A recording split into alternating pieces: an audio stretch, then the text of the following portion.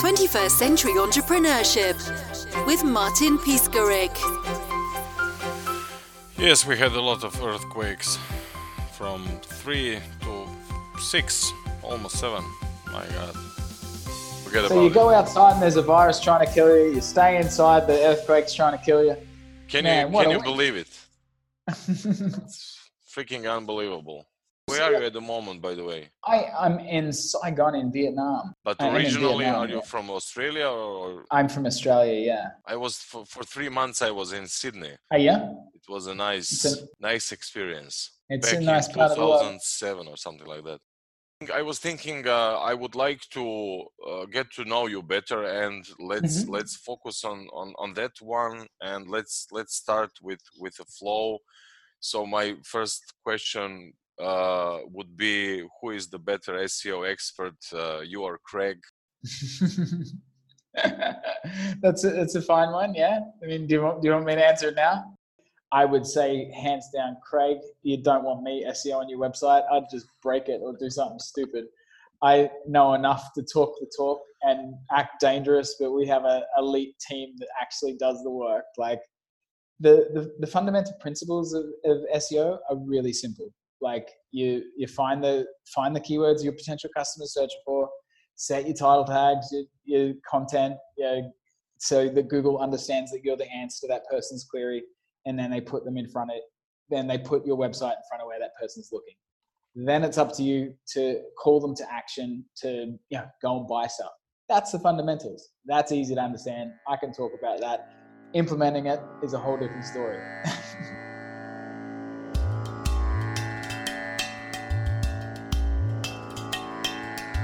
Okay, and you are doing it by yourself, or you have the whole team?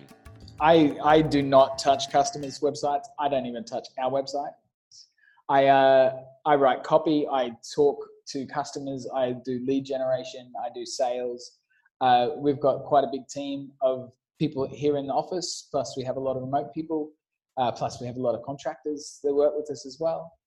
And they're experts in what they do. Experts in content development or keyword research or strategy or implementation. Like one person really can't do it all. Like SEO is so broad because you do need to understand, some parts take web design, some parts take programming, some parts take content writing. It's pretty hard to know all of that.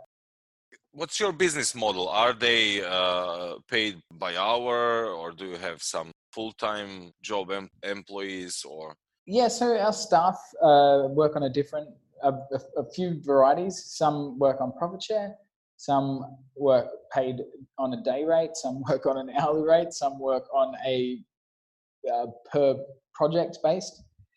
That's kind of where we want to move to more, because if you know an article takes 2 hours to write, then you have a set price that you pay, and you have a set price that you charge the customer. That works really well. We know that we have certain tasks that you do, and we set the amount of hours that you can do for each one.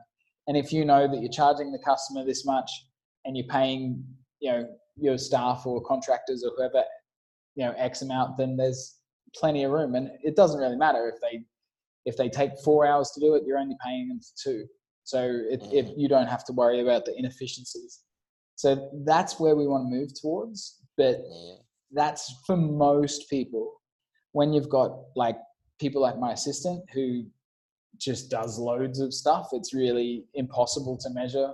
She's really, helping prioritize my time, and her tasks vary so much that it'd be impossible to ever put her on something like that. It's someone that's really writing content or doing the same thing day in, day out, then you can really make it task-based. can you share with us some of your KPIs? Do you have some KPIs? How do you track efficiency? How? So that's not something that I deal with. I am really terrible at that sort of stuff. I am reading this beautiful book at the moment called Words That Sell, and it talks about all the different types of people and how people are in different areas every day, depending on if you just had lunch or you didn't, or you're tired or not, or you just got laid or whatever. Like you might be more open to something, or more closed, more liberal, or more conservative, more into options or more into procedures. Like I'm a very option driven person and not procedural. My previous job before this, I worked in software engineering for many years, and like she uses that as the example of that. It's very option driven, because you have to find solutions to all new problems all the time, not doing the same thing all the time, which is kind of KPI driven. And like our team lead, who, he lives on that sort of stuff. He lives in our project management tool, and he's just constantly checking on our people and trying to help them be more efficient. He deals with that, thankfully, so I do not have to. So, I mean, you should set goals, and my assistant and I do have, we handle our own internal marketing and sales, and we have goals for us. How many people do we speak to? How many new customers did we bring on? How much revenue did we generate? That's our goals. I don't particularly look at the rest of the company, other than how profitable we were. Is there a difference between options and goals? Can you help me understand a little bit more about option-driven kind of person? Yeah, so proceed. What she means in this book, and it's a textbook. It's so thick, and it's very difficult to read, but it's fabulous. She talks about all of the different things, like optional or procedural, and then how you can ask people questions to determine what mode they're currently in, and how you can use that for both management, recruitment, and for sales. And so options is someone that wants to do different things all the time, and he gets easily distracted and wants to have lots of options and change things, which is stuff that I enjoy. I know that if I'm working on a sales funnel or something, I need to get it done fast, because I'm going to get bored and want to move on to the next thing. And so I write it out as quickly as I can, get off my assistant, and then move on to the next thing, and it works great. Where she is very procedural. She loves to write out SOPs. She likes to take a sales funnel that I've developed and work with our team to get it posted, and write the content, get the emails done, and all of the following the procedure. And even when we follow procedures like that, we try and get the most junior person on the team to do it, so that the more senior people can do more senior complex tasks. And so that's kind of the difference between options and a procedural type person. So you find a kind of balance between your two completely different characters and goals and focuses. Okay. Yeah, I mean that's what the whole book is about, to try and analyze where you stand and where people stand. I mean, I'm reading it particularly for a sales point of view. Like, they often say that people are more afraid of losing $100 than they are winning $100. Like generally, if you walked up to someone on the street and said, "Hey, I'll flip you a coin for $100," they'd say no, because they don't want to lose that $100. Like if you even move the odds to like $50 versus $100, they're probably still not going to take it until you hit the right number, like $1 versus 100, then they're sure, why not? So most people are more afraid of losing than winning. And in a sales context, you need to understand that, right? What's their urge? Because especially in a product like SEO, right, is we help businesses grow and help people get more money. Are they motivated by greed that they want to grow their business, or are they motivated by fear that they need customers so that they're not going to go out of business? And if you can determine which one that is, you can talk more about that and talk more to their needs. So it's a nice way to understand where someone is. I mean, the author of the book, she uses it in the context. If you want someone to come with you, if you want to be a good leader, you need to go to where they are first. And then, you need to take your bus to their bus stop, pick them up, and then take them for the ride. Like, they're not where you are. So you can't just start speaking like how you are. You need to go and pick them up first.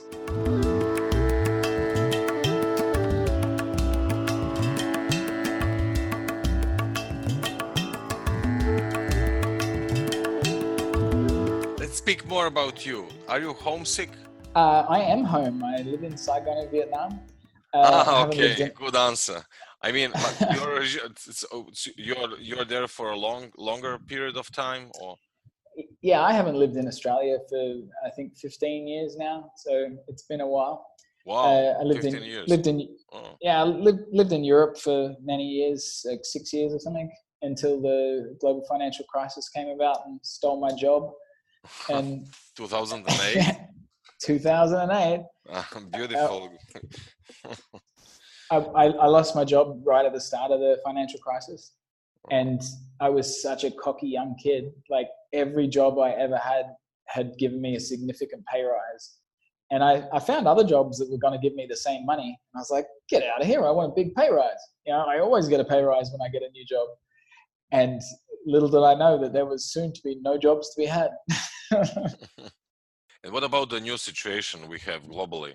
What do you think? It's better to be online or offline? What do you think about the whole situation and the impact on online business? Are there more people now trying to go into the online? Yeah, I mean, Yeah. the situation is still not being taken seriously in Western countries. It's crazy. I was just watching the BBC at lunchtime, and they're talking about social distancing and keeping people at home, and then they're showing the tube, the metro in London, and it's just packed. And you're like, that's insane. Shut the tube down. Like, you need to stop people now. Like, it's just ridiculous. Like Vietnam, which was one of the first countries to get this virus, is doing an amazing job. Like I think they're up to 120 cases, still 0 deaths. Like, I think in the UK they had 400 deaths yesterday. Like, it's mental. And Spain, it's growing. Look at Spain, and not to speak about Italy. Yeah. No, it's just insane. But I did not know about Vietnam. We are reading from Guardian to New York Times, watching all different kinds of channels, but no word about Vietnam. So they did a good job. Well, I think because Vietnam is not as rich as Western countries, and their healthcare system is probably not as robust. That they're taking super precautions, because if it got out of control, then they wouldn't even be able to keep up as well as Italy.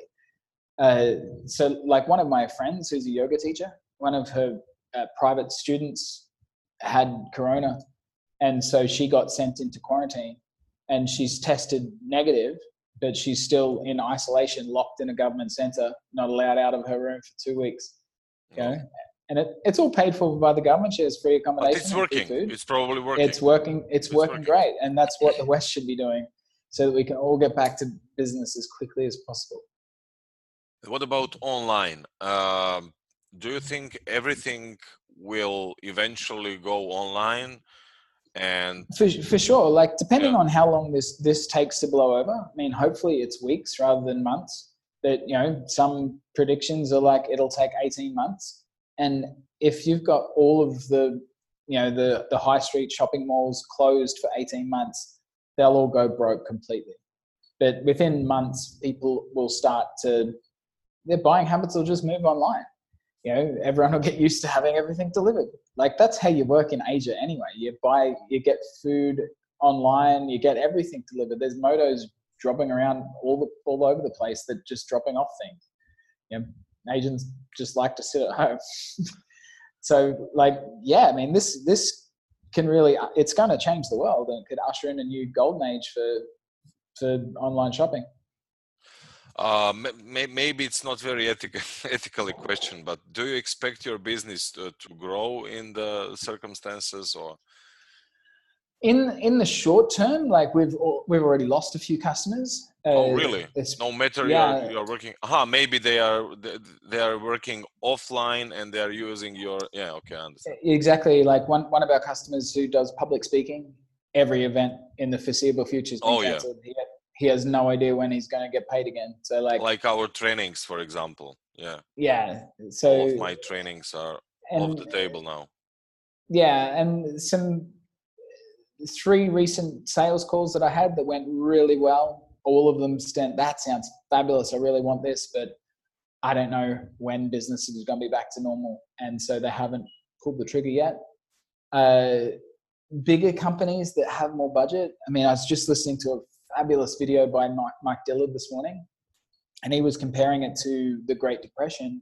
And he's like, a lot of the companies that came to dominate America after the Great Depression were the ones that advertised throughout it. Like, if you can sustain your advertising and build your brand during, like, this is the time to, like, all of the weak companies die. And so if you can have that staying power, like, you know, once this rubbish goes away, and it will go away, then you'll be left standing as the king, you know?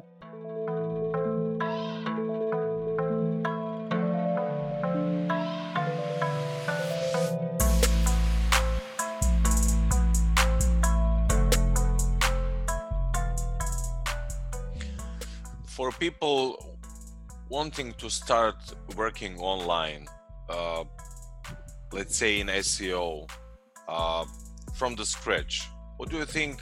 What's the learning curve? Are there any tasks that people can learn in a matter of months? Or, I mean, for sure. Like, you can. I'd focus on doing what you're good at. Like, don't go and take on a technical role if that's not what you enjoy. I mean, I'm a software engineer, so I am capable of doing web development and stuff like that, but it's not particularly what I enjoy these days. And I find my best time is spent on speaking with people, doing podcasts like this, or talking to clients, making sales calls. That's what I enjoy doing the most, and it's what brings in the most revenue. And so if that's what you like doing, learn sales. Like, there's, with SEO, right? Most SEOs are geeks and they don't like talking to people. And so that's why they don't do client SEO. It's so really they hard need to a get. bridge between them and their expertise and clients. So most SEOs either work for an agency or they do affiliate SEO, where they sell other people's things because they can't get customers themselves. So if you are good at communications, man, like, selling SEO is like, it's not easy, but, you know, like, it's a hell of a lot of fun, and you get to add so much value to business owners. It's fabulous. But you need to probably learn something about SEO before starting selling there. I hope so, for sure. Absolutely. But I mean, like, you can, with good work ethic, you can learn anything. Like, I'm just looking over here at one of our team members who's probably listening to me talk about him. And, you know, he's been with us a couple months now and knew nothing about SEO when he started, but, you know, he's hardworking, and we've got great team leads that can train him and show him how to do stuff. And, you know, he really enjoys his work and is learning loads. So, like, there's always rooms for juniors to learn. Like, you know, so find a company that has, you know, really smart people, and they'll take you on. It's really more about your work ethic and finding something that's a good fit for your skills and what you enjoy doing. By the way, speaking about ethics, can you explain me? I don't understand the difference between black hat and white hat SEO. What does it even mean? Sure. So that's kind of an old term that's not so much used anymore. It's really manipulating Google's algorithm. You know, Google is an algorithm, and it looks for signals. And the more you manipulate it, the more black hat that is. There's no clear line between what's white hat. White hat is like what Google likes, and black hat is what Google doesn't like. There's no actual line in the sand that this is one and this is the other.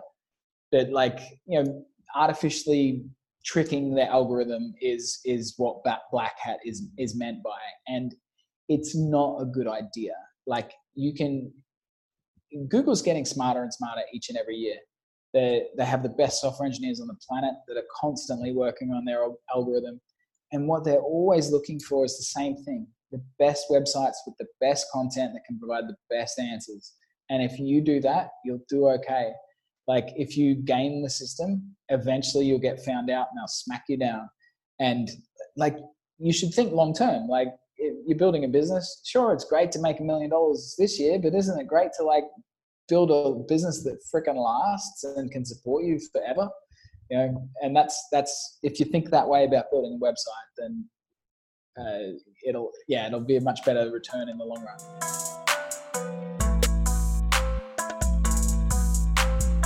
If you're not capable for content marketing, we can always call you. Yeah. Better call Saul.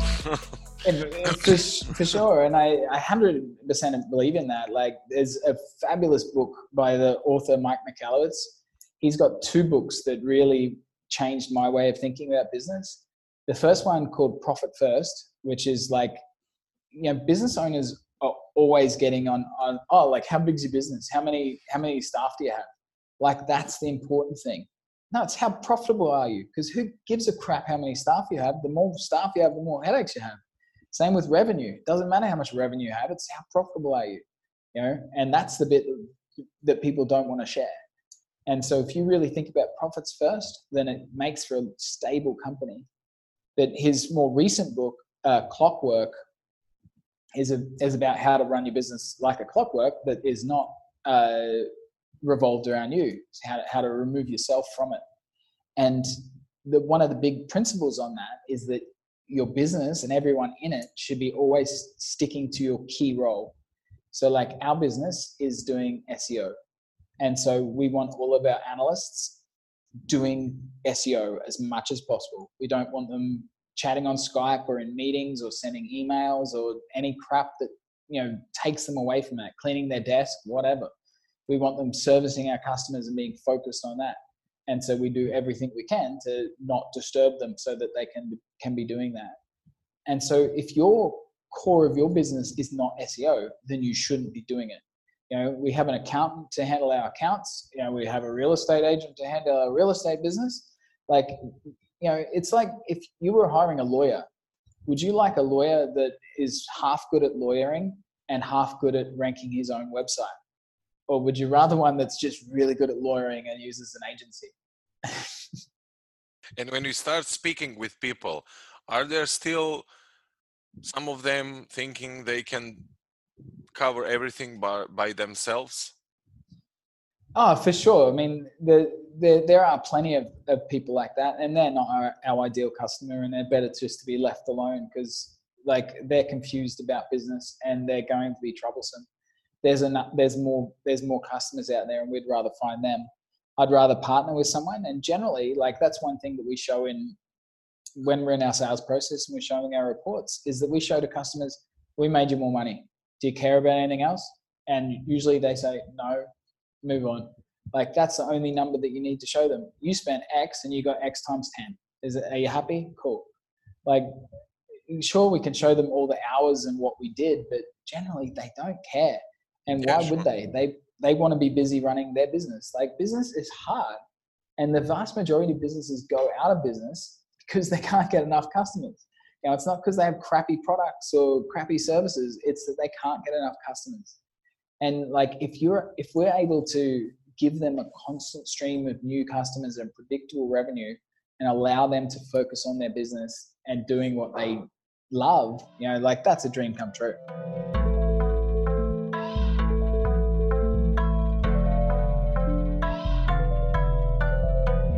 For how long are you in SEO? So after 2008, after the financial crisis, I grabbed my little money sack that I'd been saving up and went and traveled the world for a couple of years. Beautiful. Trying to work out what I'm going to do with my life, because I knew working in finance was soul destroying. I ended up building an online game out of just a bit of fun because I'm a computer geek. And as the game got done, I was like, well, how the hell do you get people to a website to play it? And that's when I started learning about SEO.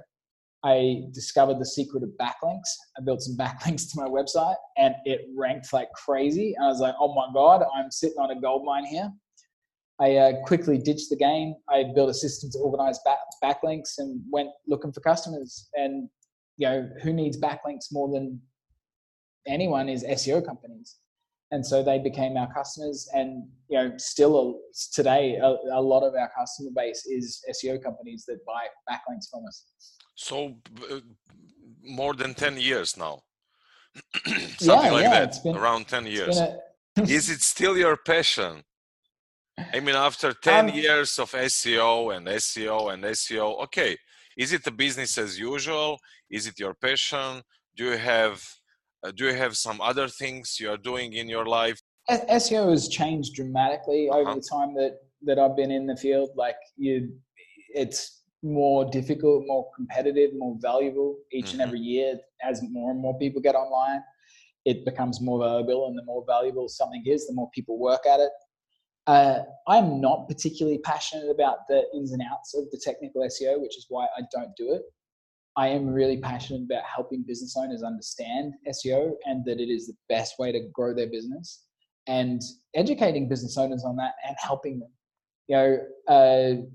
Some passions of mine are trying to make the world a better place, and I love working with business owners that do that. And if I'm able to empower them, like one of the organizations we work with is a plant-based food relief organization that feeds starving people, and it's like that's a real necessity. And we're able to help them have better reach and help more people, and that's super awesome to be able to do that. So yeah, I mean, I'm real passionate about that, but really passionate about working with anyone that is passionate about their business, because people get into business because they love what they do, and that makes the world a better place. As long as they're not selling some scammy crap just to make money, which most businesses aren't, then it's fabulous to work with them and help them on their way. But can you please define working with them? I mean, as a coach, as a mentor, as a consultant, everything? Yeah, so it is a little bit of everything. We constantly evaluate their marketing to look at what's the quickest way for us to make them more money and get them more exposure. Like one of our customers that does, they sell fancy dog coats.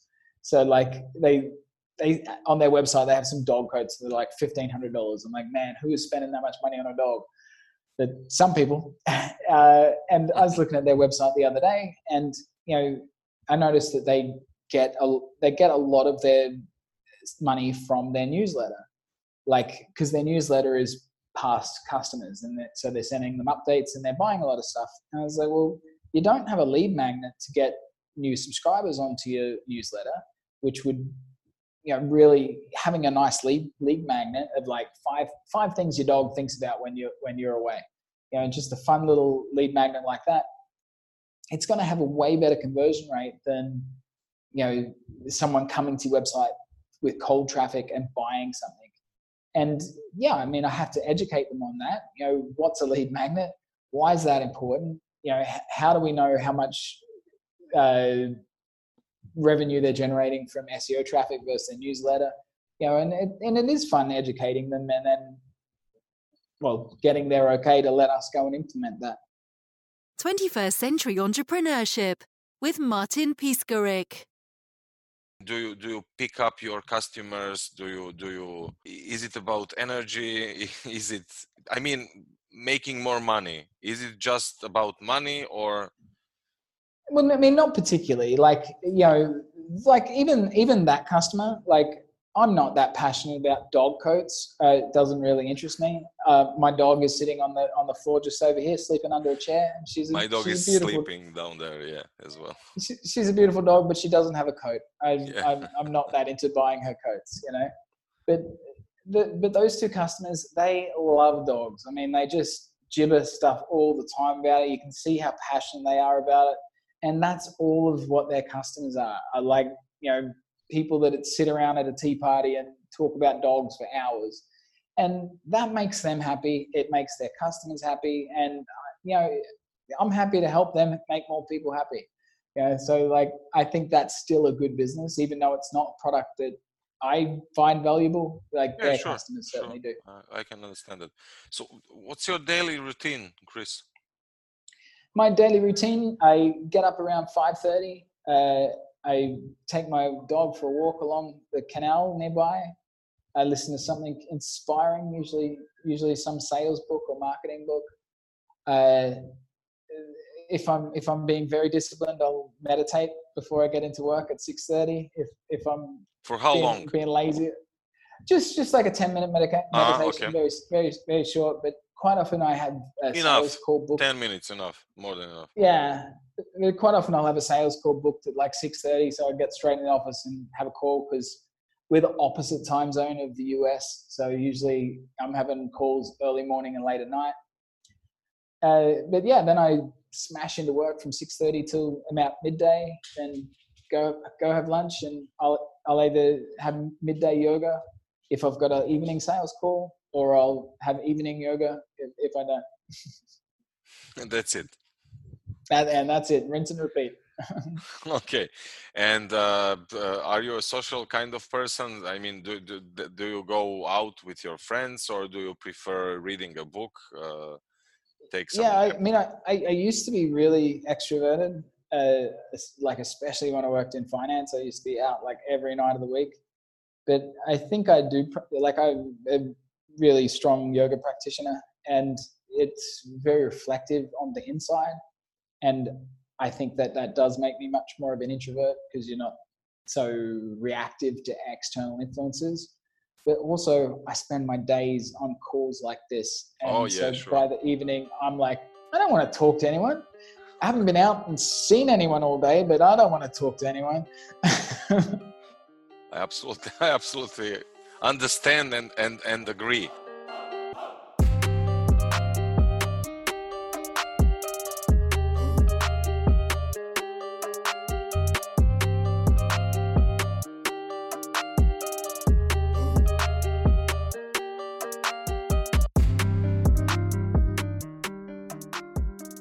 From your perspective, what's a healthy way of living your life? A healthy way of living your life. Well, I mean, I like to follow the wise words. Specifically your life. Well, do you think you're healthy? I'm physically very healthy. And mentally, I suppose as well. I'm mentally quite strong. Yeah. I'd like to think I can take a beating. I mean, you look great, and you sound great. Thank you, sir. But yeah, I mean, like, I like to follow the Buddha's advice and try and follow the middle way. Try and not have outside influences affect you too much. Limit desire. You know, I actually, one other of my daily habits is every morning before I leave the house is I read The Daily Stoic by Ryan Holiday, which is the best book in the world. Every day it has a bit of Stoic wisdom, and today's was about like desire. Really, it's like, you know, if you're seeking riches, you know, like you're always have that pain of the desire, where if you desire what you already have, then you're already rich, you know. And it's the elimination of desire, and that's the source of all pain and suffering. What's your driving force? My driving force, that is a tricky question. It's certainly not to make money. I like to make tricky questions. I mean, I want to learn more about you, you know, because you're some kind of role model, especially for young people just starting with their business and looking for a good SEO. Yeah, I mean, it's certainly not to make money. Like, you know, I don't want for things. I don't wish to buy a Ferrari. You know, I'd ride a push bike around. Like, I'm a very minimalist kind of person. You know, I really enjoy working with our staff and trying to help them be better people and see them grow. Like, I really enjoy that when they blossom. You know, and I love helping our customers grow. Like, that's the nice thing. And, you know, helping everyone have a good life. Like, that's what I want to help more of. Like, you know, if I left a legacy on this world, it'd be nice to like teach people to live a better life. Like, one of my friends today, I just saw that she's just started yoga, and she's like, man, this is life-changing. I'm like, been telling you that for years. Yeah. If everyone practiced yoga, like, then, you know, the world would have a hell of a lot less problems. But, you know, like, it's hard to educate everyone on that. Okay, Kris, that's about others. What about you? Well, I certainly like to practice a lot too, because it reminds me to keep my ego in check, keep me grounded. Like, I understand that there is, you know, well, like asana practice, which is the physical incarnation of yoga. Like, it's nice to have a challenging asana practice. One, because it quietens your mind, but two, that it stresses your body and prepares you for when times are tough. And like, when you practice that toughness and that mental toughness every day, when you have a big baddie like the coronavirus that comes to town, you hopefully have the mental faculty to deal with that. And like I lost my nerve a little bit a few days ago. I think I was kind of a bit panicking, but I really think I've reassessed, and like I think this can be a really good opportunity for us to even improve our processes. I know it's going to hurt and it's going to be hard and it's going to suck for everyone, and who knows to what degree, but us as a company, I think we'll get stronger from it. We might lose some people, but the ones that we keep will be the best ones. And so it'll strengthen our culture and our resolve, and we'll strengthen as people. And with any luck, it'll bring the world closer together as well. Like it's going to hurt, but hopefully in the end, it'll have real positive change. Are you aware of your ego when it jumps out, trying to protect you? Yeah, I mean, like, see, yoga is a really good model for life, right? It teaches you a lot about ego. Like, I'm quite an advanced yogi, and when I'm in, a less advanced class, there's often lots of girls at yoga. So if you're a guy listening, then I highly recommend it, because they're generally hot chicks too. Beautiful. and well, one thing, when you kind of do some more advanced poses, you can see the girls looking at you, or feel the girls looking at you, and your ego gets a little bit carried away sometimes. Okay. And it does make it harder to balance and stuff. So if you're doing like a handstand or an arm balance or something, it becomes harder to balance, because you need to focus, and that's when you can hurt yourself. And so it's a really good reminder of, like, keep your freaking ego in check. Who cares? Let's look and keep your eyes on your mat and focus on what you're doing. And like, that's just a simple example of ego in the rest of the world. It's in real world situations, it can be a lot trickier to catch your ego and deal with it. But again, that's why asana practice is good at educating you. So are you more into awareness because of that technique? I mean, I'm not familiar with that specific technique, so that's the reason why I'm asking you. Very aware of your body and the outside world. I mean, yoga makes you very sensitive. Like it makes you very sensitive on your skin, on your body, on your mind, like, so that you can see more of what's happening in the world and feel more of it. So yeah, it's a fabulous practice. Is it helping you in your business as well?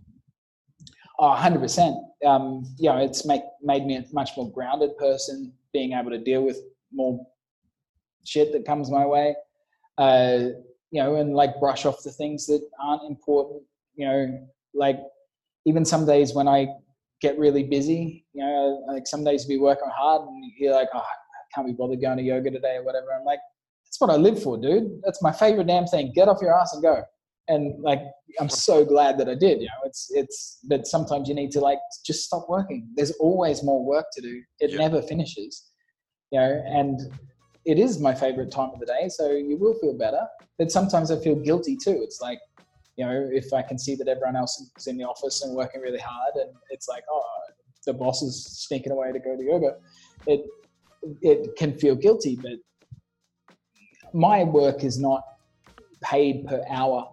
Like, if I'm riding my push bike to yoga, that's where I'm refreshing my mind, and that's when beautiful ideas come to me. And then I'll come back and like implement them, and like that's the $1,000 an hour kind of work that you need to be doing.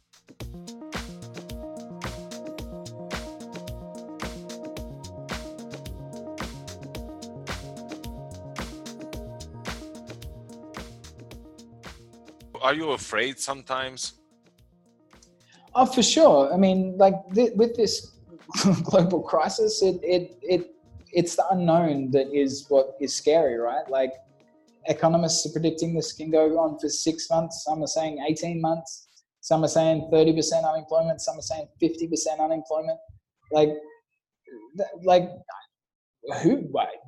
I don't know. Will there be a whole new world order? Like, that is some scary stuff, Like governments can't function with that sort of chaos. There's just no money to feed people. There'll be food wars, but being mindful, and that's another thing yoga and meditation, Buddhism push is like, think about today, think about right now, think about this minute. I'm okay this minute, and that's all that really matters, is the right now, right?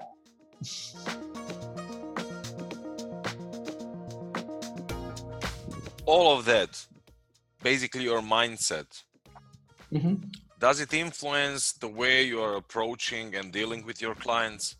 Do you grow your relationship with them? I mean, what's your approach?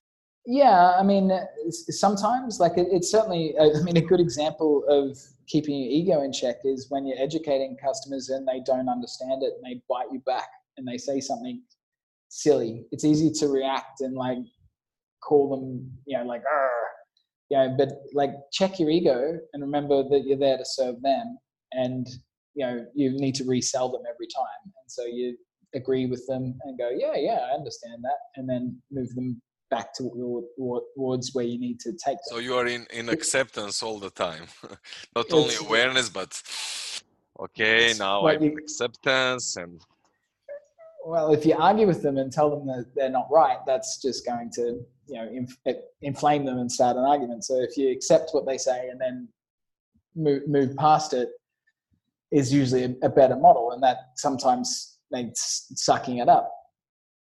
And it's not easy, but it's like, a good saying is, you got to give customers what they need, not what they want, and they often don't understand what they need. And it's your job as the expert to educate them and give it to them, because, we want long-term customers, and we get that by making sure they get results. And that's by letting us be the experts.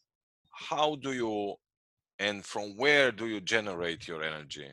All that positive energy I can feel during our conversation. Well, thank you, sir. I mean, I'm a really big fan of Grant Cardone, who is a fabulous sales coach. I listen to his books quite regularly. I started the year off with his 10X book, which is great. It's the second time I've read that, and it's really empowering. And one thing he talks about is like energy. It's like, it's limitless, right? And when I feel tired, I remember I got unlimited energy. Get off your ass and just get at it. I listen to things to inspire me and keep me motivated. Some people get down sometimes. I try not to. I try and deal with whatever's getting me down and, get some exercise and move forward. And like, especially because I work in sales and I do marketing, and it comes out in your copy when you're writing. You need to be happy. You need to be positive. You need to be believing in what you say. Otherwise, it's just not going to work. And so you want to be the most positive guy in the room, and that's always my goal, to be happy and joyful and positive. Are you feeling alone in this big world? Quite sadly, it's quite a monumental birthday of mine coming up in 2 weeks, and I was planning to have a really big party in Bali in Indonesia, and my lots of good friends were flying from all across the world. Congrats. It was going to be a hell of a party. Yeah, but no party. Yeah, of course, because of the coronavirus. It's all cancelled. So it's pretty heartbreaking.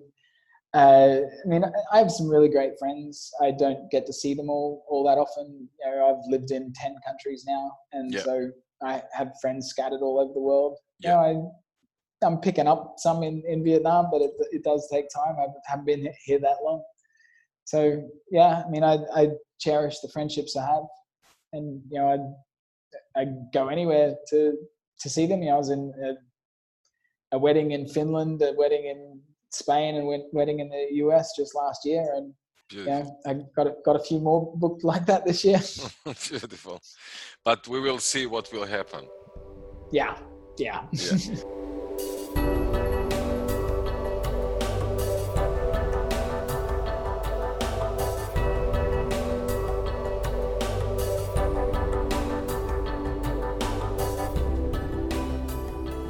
Regarding Vietnam, is it a different culture? I mean, of course it is, how different it is from let's say Australian one or Europe one. Can you connect with people? Do they have different mindset, way of communicating each other? Yeah, so Vietnamese are certainly far different than Europeans or Australians.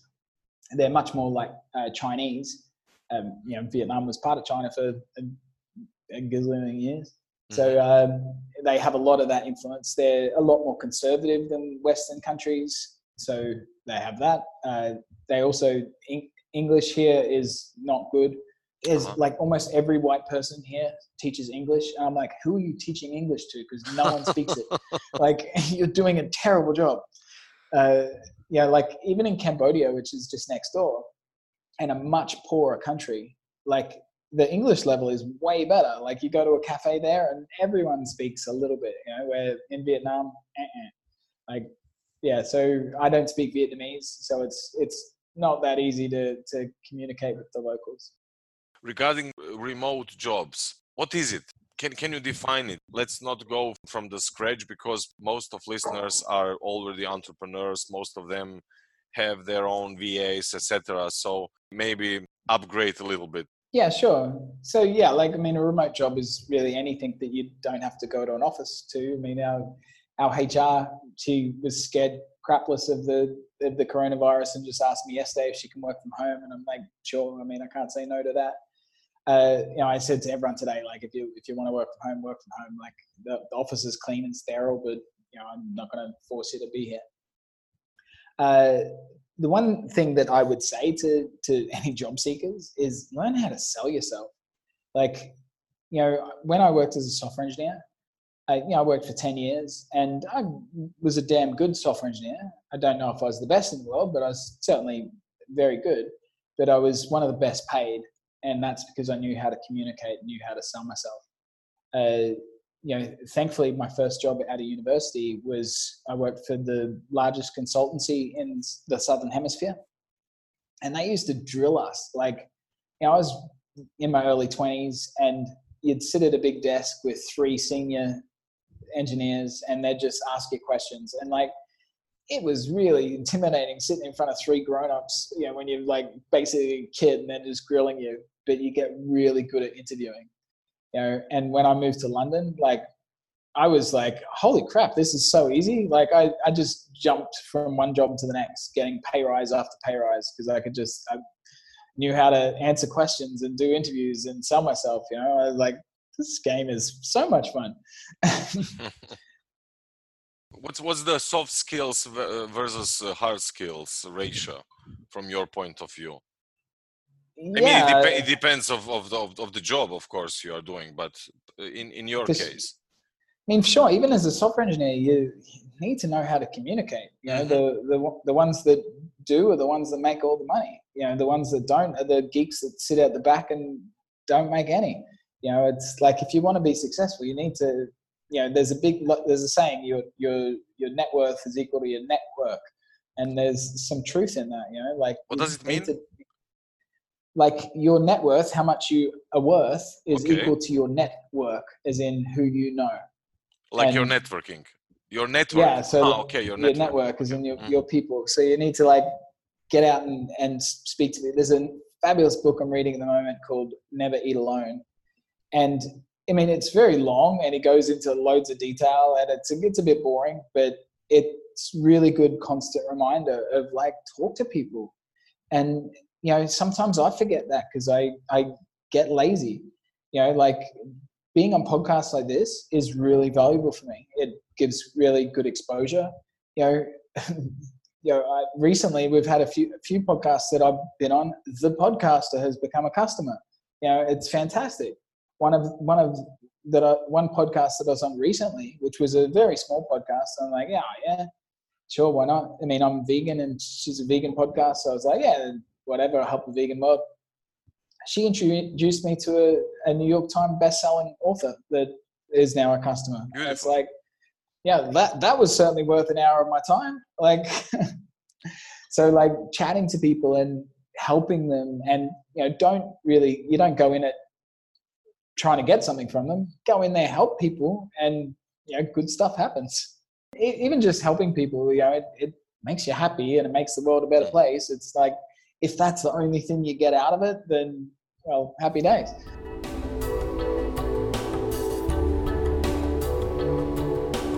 Can you tell me, Kris, more about the sales process? Yeah, so just like how you were saying before, like helping people, right? So the best way that you can, well, show people you can help them is by helping people. And so generally what we do is educate people on SEO, right? Because I firmly believe that SEO is the best way to grow any business. And any business owner that understands that is already doing it. Because where does anyone go to find products or services these days? You don't go to YouTube, you don't go to Facebook, you don't go to Yellow Pages or whatever. You go to Google and type it in. And right now they're either finding you or they're finding your competition. And if you understand that, like, you do it. Like, everyone knows that they need to have a website. They're not really that sure of why they need a website. It's not there to look pretty, because pretty websites don't sell things. Words sell things. You need to tell your customers exactly what you do, and then show them that you're an expert in your niche, and invoke them to take action. And so, as a little thank you for having me on your podcast, I'm going to offer all of your customers a $7 video review of their website. It's $7, $7, so that it kicks away any tire kickers that are going to waste my time and not really appreciate it. And everyone can afford $7, even in this terrible crisis. So all you need to do is go to Ardor SEO, ARDOR.com/Martin. Put in your details there. I'll personally go to your website, look at your market, see what your potential customers are searching for, in what volume, show you some simple things that you can do yourself to fix your website. Set your title tags, your descriptions, your content, whatever it is, to show you how to get your message in front of the actual people that are actively looking for your products and services, and show you how you can get them to take action. So for the price of a fancy latte, I'll show you exactly how you can grow your business. So pretty awesome deal, right? Isn't that great lead magnet? Yeah, hell yeah. Well, $7 kicks away anyone that's going to waste time. Anyone that is serious about growing their business can invest $7, and then straight away they see the power of how SEO can grow their business. And I mean, if you want to implement all those changes yourself, you feel free. But if you'd like an expert team to help you with that, well, we got your back. Kris, thank you so much being a guest of 21st Century Entrepreneurship, and share so much about you, your way of thinking and living. It's been a pleasure. If anyone wants to reach out, they can just Google the coolest guy in SEO. They'll see my pretty picture. Just take a click and send me a message. 21st Century Entrepreneurship with Martin Piskarik.